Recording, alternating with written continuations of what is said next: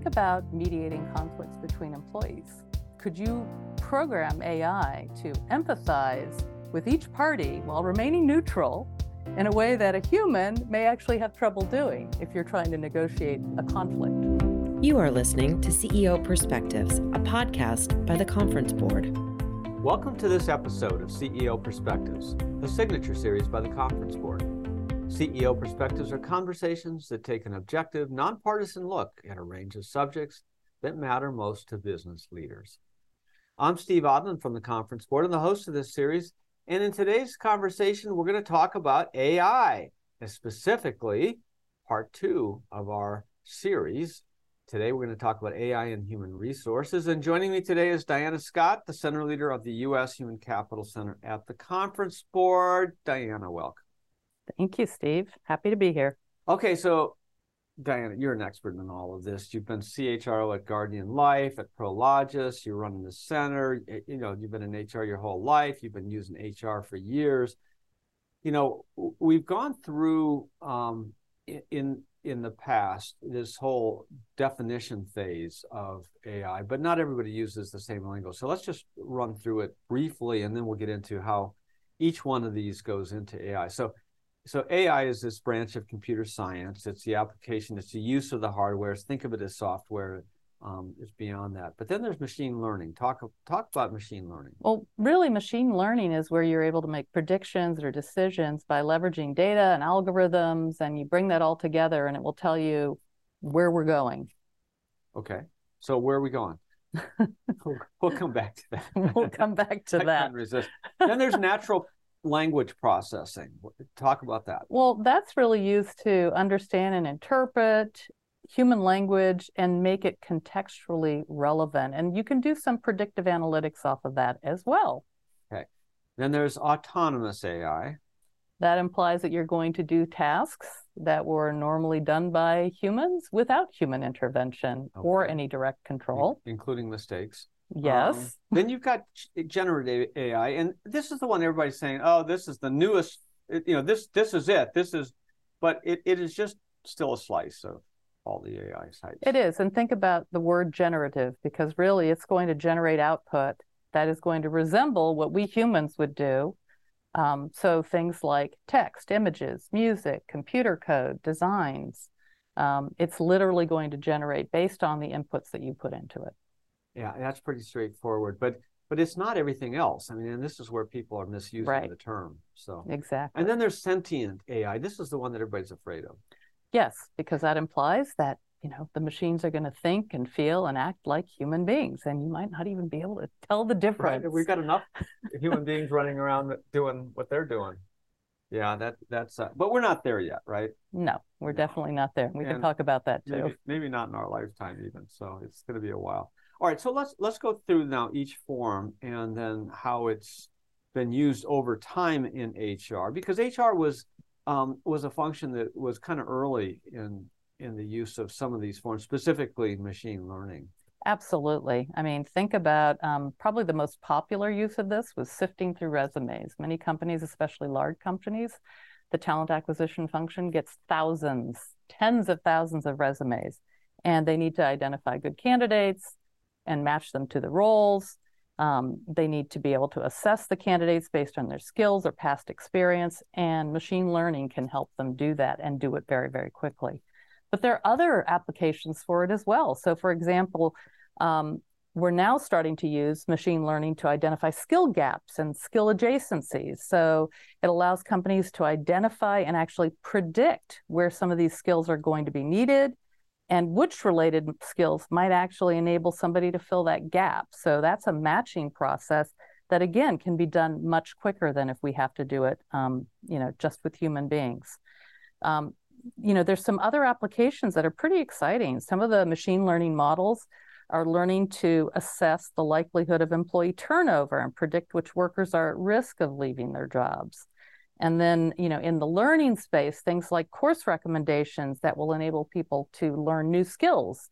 Machine learning can, help organizations provide very personal recommendations of what people should do and what courses they should be taking that are going to fit an organization's skill needs and match that to the individual's interests and goals. So it's a pretty exciting space, and there's a lot that can be done. Yeah, and HR functions and you specifically have been using machine learning for a very long time because it's the ability to, I mean, just think of it as advanced software that can crawl all, big data sets and, get through it, exactly, pick stuff out and save a boatload of time. Exactly. Yeah. Yeah. I think of your example about sifting through resumes. I mean, that used to take days to go, you post a job and you get all this stuff. And most of the resumes were just not applicable. They don't have the right skills or the right education. And that's what you're talking about. It's just getting down to a set that exactly fit the parameters. And what's interesting is, and we'll talk about this a little bit later. I mean, one of the promises of something like that is you could remove some of the bias that a human being would bring to that process. Now, on the flip side, you could actually introduce bias, and we'll talk about that a little bit more. Yeah, there are problems with it. Okay, so that's machine learning, and that's probably the oldest form of AI that's been used in HR. But natural language processing also has been very active in HR. Yes, so natural language processing, think about doing some sentiment analysis. So if you analyze all the open-ended answers to engagement surveys or any kind of communication on an internal platform, you could analyze that and actually gauge what the morale is coming out of that. So that sentiment of your employees, natural language processing can do that. You can also input that into a natural language. You can put job postings into natural language processing and really assess whether the job postings are using biased language. So it's kind of taking it one step further. You're not just like putting gobs of data in like you do in machine learning and sifting through it. You're actually saying, okay, tell me, is there a pattern here that you see that could either be dangerous or positive? Or interpreted. Interpreted, yeah. So there's an interpretive possibility in natural language processing that you can actually program into it. One example that you've talked about in the past, which I really like, is you do these engagement surveys within companies, and you have thousands of people replying, and they always write in the comments, and you don't want to disregard the comments, but it's really hard to distill all that, and natural language processing allows the ability to go in, pick out those words, and then create some sort of interpretation of sentiment from that. Exactly. And that's exactly what we're talking about. The interesting thing is, we'll get to generative AI. There's an aspect of generative AI that can also be employed for that particular process. So I think what we'll see is all these different types of AI are beginning to come together, and you use many, possibly 2 or 3 of them to actually create an outcome that works for you and potentially reduces the amount of human interaction that you need and saves time and increases productivity. Yeah, which is what autonomous AI is, which is performing tasks without human intervention. How is autonomous AI been used? Well, I think autonomous AI, technically, you could remove, in many cases, you could remove the human from the process. The question is, do you really want to remove all human intervention from those processes? So I like to think about it on a spectrum. I mean, we have a lot of assisted AI, which is really what machine learning, et cetera, comes to.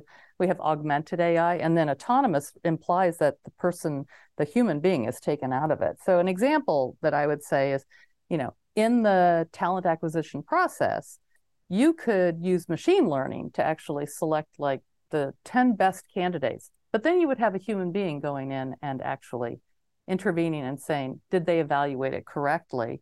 But if you decided to remove the human being from the process, you could just automatically say, well, these are the 10 best candidates, and let's just move them through the process.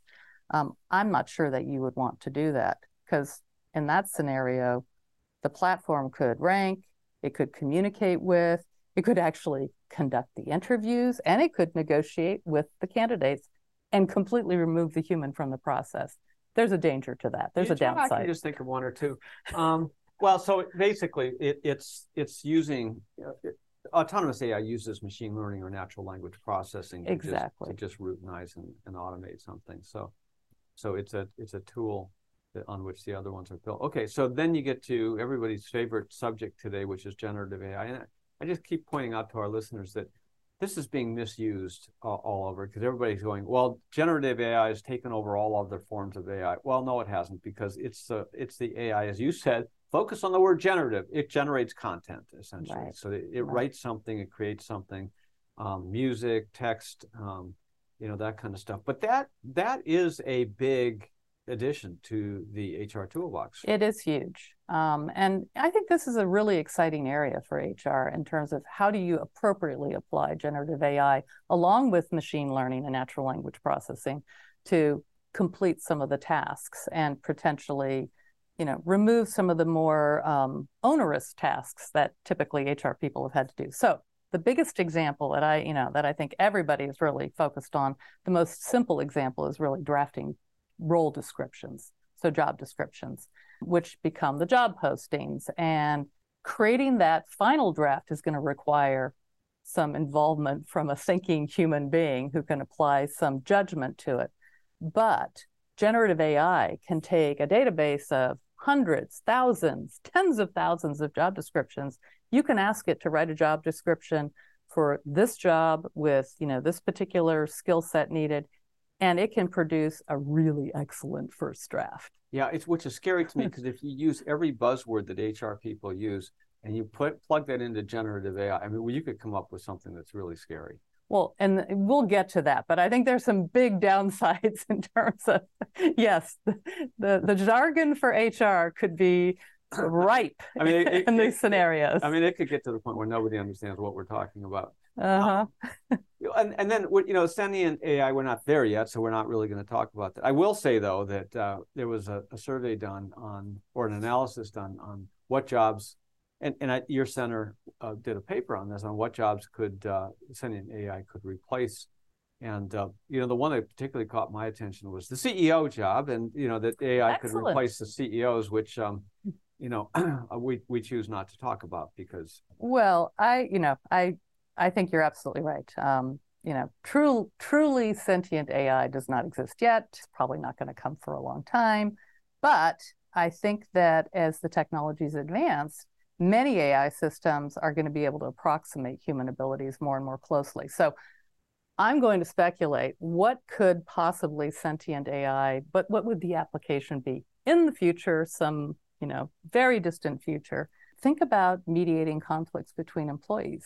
Could you program AI to empathize with each party while remaining neutral in a way that a human may actually have trouble doing if you're trying to negotiate a conflict?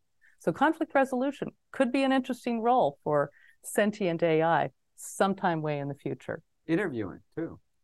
Well, we already are letting chatbots do some initial interviews and screening. Yeah. Which I'm not sure I would pass speaks that. a little bit to the, employment brand.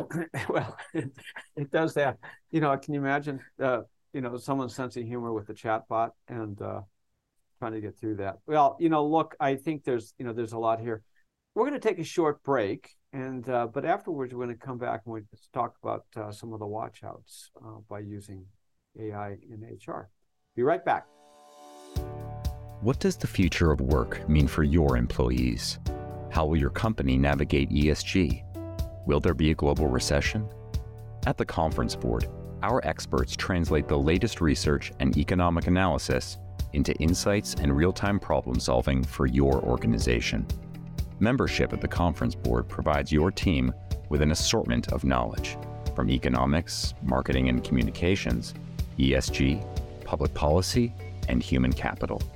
As a member, you'll have access to our center experts, member-exclusive events, data and benchmarking tools, and peer sharing that will help you understand the present and shape the future. Consider becoming a Conference Board member today by visiting www.conference-board.org. Welcome back to CEO Perspectives. I'm your host, Steve Odland from the Conference Board, and I'm joined today by Diana Scott, the center leader of the U.S. Human Capital Center. Okay, so watchouts. I mean, there's just so many things that could go wrong when you're using this. Oh, yeah. So I think there are two major watchouts, and then I can dive into them a little bit. The first one is assuming that AI's output is correct. You mean everything ChatGPT says is not true? That might be a very dangerous assumption. And then I believe, and this gets to our earlier conversation about, augmented versus autonomous AI. I think not keeping a human in the loop is a big watch out. And we can talk some more about that. AI can make recommendations and create content, but there are often lots of flaws with their outputs.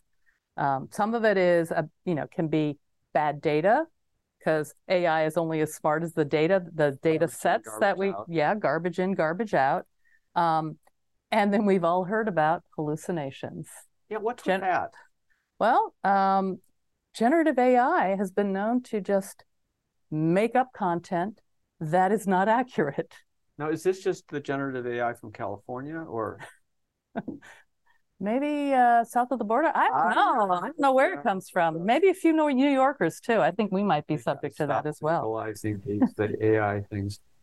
Yeah, it's I think this is the interesting thing, because ChatGPT 4 is better than ChatGPT 3 on this thing, but there are mistakes made. I mean, they're factual mistakes, because it's interpreting stuff and then coming out and presenting it in a way that doesn't resemble reality.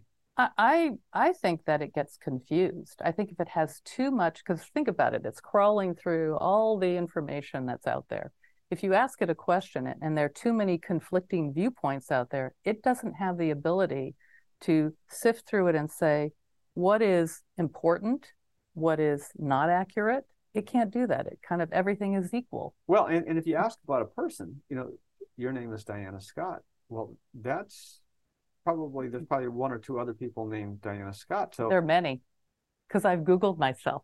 And so which person are they talking about? Exactly. And so then, you go through an employment report and, you look for something, a background check, and it's all done by AI, and it's the wrong one, or it's pieces of everything. And you find out that, you haven't really hired a fake elephant. And we've heard about some of the disasters with facial recognition that have, really turned people's lives upside down. And they can't fix it. Yes, exactly. So, it can be very dangerous. So I think, assuming that it's correct is probably the biggest watch out. But also the flip side of that is assuming that you don't have to keep a human in the loop, because you do. Yeah. So it really becomes a tool. Yes. For human, a productivity tool is a way to think about it, that allows HR people to stop doing routinized stuff and do higher order. That is absolutely right. And if you think about HR, many of HR's areas are super highly sensitive. So performance management decisions. I did a webcast with Keith Sunderland, who heads up the EEOC, and he talked about, individuals and companies are going to continue to be responsible for these decisions, whether a machine makes it for them or the human beings in their organization make the decisions. So you have to understand, he said, the rules still apply. So you have to check your work just like you would if a human being was doing it. Well, this is a really interesting point, because if you get sued and a human being hasn't been involved, who's liable? Is it the company? Is it the ChatGPT? Well, we had a very interesting conversation about that, and there's there are many there are many states now. There's no federal rulings yet, but there's states that are beginning to weigh in on this. And in Europe, they're saying that the vendors are actually responsible as well for the output if it is resulting in discriminatory decisions or behaviors in an organization. You use the D word, discrimination, and that's a big worry. Yes, it's a huge worry, which is why you have to keep the humans involved. Well, so give some examples about how AI can be discriminatory. Number one, you think about the actual AI can be very discriminatory because it's only as good as the historical information in it. So, for example, if you ask AI to create characteristics of a successful software engineer, for example, it will program in potentially the biases that have been, engaged in and involved in the hiring of software engineers and the profiles of software engineers and stereotypes forever, and the stereotypes of software engineers. Which is funny on Saturday Night Live, but it's really not funny No, it's not at all. So you think about, if typically AI will go out and, a generative AI will say, well, software engineers typically are male, they're white, they have these characteristics. Then if you ask the software to help you, the AI to help you in actually recruiting these individuals, you're going to get, oh, the person who is perceived to be male and white are going to be the candidates that are most qualified for this job. So that kind of built-in bias. And you're still liable for that. And you are liable for it. And forget the legal thing. It doesn't give you the outcome that you want. You're not building the kind of diverse workforce that you need to deal with diverse customers and communities and all of that. So there's a lot of stuff here. Now, what about the regulations? Are you seeing? You talked about state regulatory. Yes. So, well, federal government hasn't really weighed in. There is no sort of comprehensive regulatory framework there. But several states and cities have taken the lead, and they're enacting laws or initiating some sort of regulatory efforts. And I think because the regulators recognize that HR is an early adopter of AI, and they view the HR activities as probably the riskiest when it comes to, discrimination possibilities or other things like that. That's probably why they're focusing a lot on HR activities. So, for example, New York City has something that they just recently implemented. It's called the Automated Employment Decision Tool Law, and that mandates that employers disclose their use of AI in hiring to candidates. And they also have to undergo annual audits so that they ensure that their AI tools are free from bias and discrimination. If you go across the pond, the EU is expected to approve a risk-based regulatory framework for AI by the end of the year. And so that framework looks at AI and employment and HR procedures as particularly risky. So if they actually enact this, it's going to require the disclosure of AI use, it's going to require testing, and this is the big part, it's going to require consent from job candidates, that they acknowledge and consent that AI is being used in the hiring and vetting process.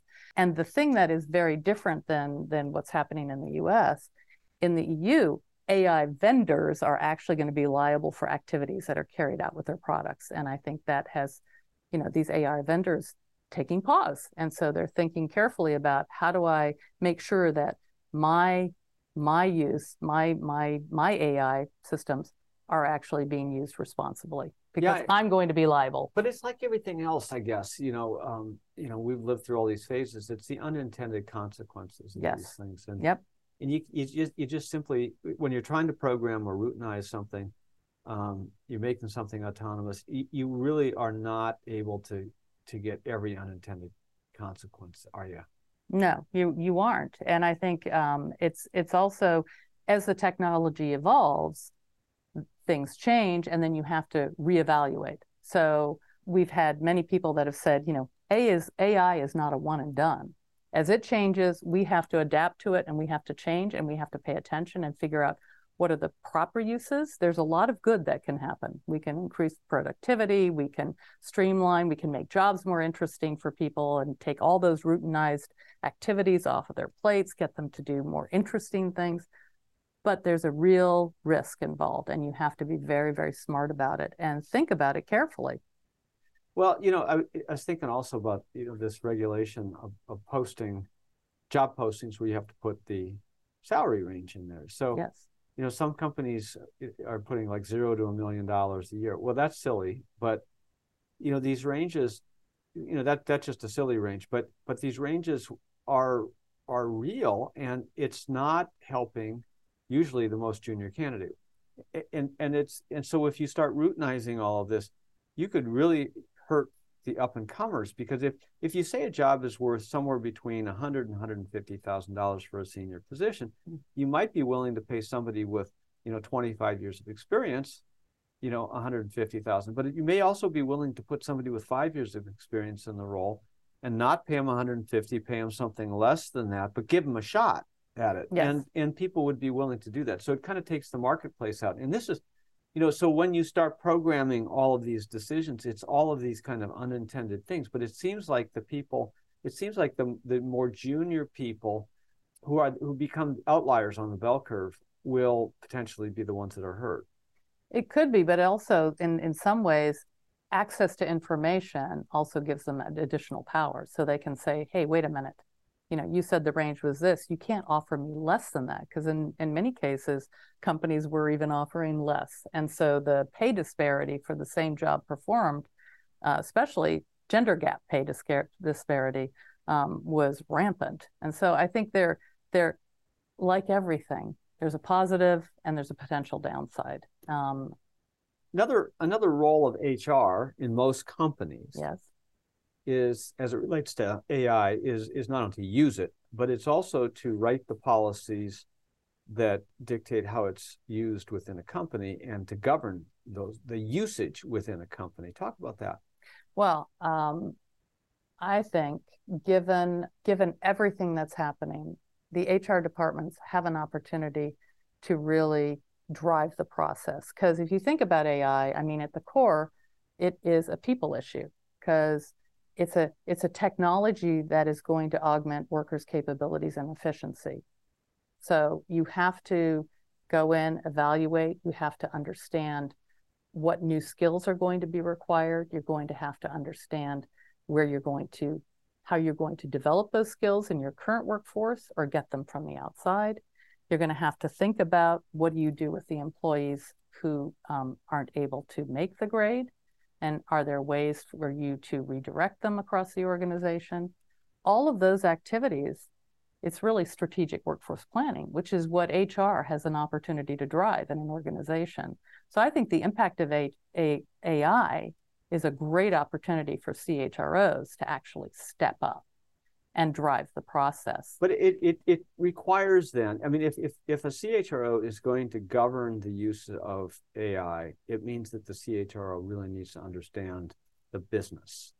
Absolutely. Not just her function. And absolutely. And understand all the applications of that, all the risks and so forth. It really requires a higher level of HR people.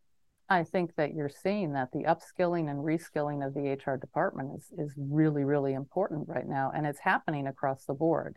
That's where you see many leaders of HR coming out of the business, many leaders of HR who have prior business experience, they have MBAs, they have a much more enterprise view of the organization, and you need to have, you have to have financial acumen, you have to have operational acumen, because you're going to be in there directing all of that. And then you need to make sure your own staff is upskilled. So yes, I agree. HR departments are going to need to upskill themselves in order to be able to effectively drive some of this change. It's a huge change management lift across an organization to figure out how to evolve and incorporate these new technologies. And it's been happening across the board. I mean, AI is the new darling of technology, but think about all the automation and other technologies, that we've been implementing over the past 40, 50 years in an organization. Yeah, and it sounds like it's a subject for a whole different podcast, but it does require that people think about recruiting HR people from within business operations and vice versa. That yes. There is these cross-functional experiences, because it's not just about compliance. It's not just about the narrow descriptions of what the old personnel department is. And so as businesses yep. become more complex and the use of these technologies become more complex, then the skill set, as you say, the skill set needs are changing in HR. Exactly. Yeah. Diana Scott, thanks for being with us today. My pleasure. And thanks to all of you for listening in to CEO Perspectives. Every week, I'll be joined by a prominent thought leader to provide insights on the issues of our time. We'll cover leading topics in economics, public policy, human capital, and more. Please share CEO Perspectives with your colleagues, with your friends, with your chatbots, with your favorite HR person. I'm Steve Odland, and this series has been brought to you by The Conference. You have been listening to CEO Perspectives, a podcast by The Conference Board.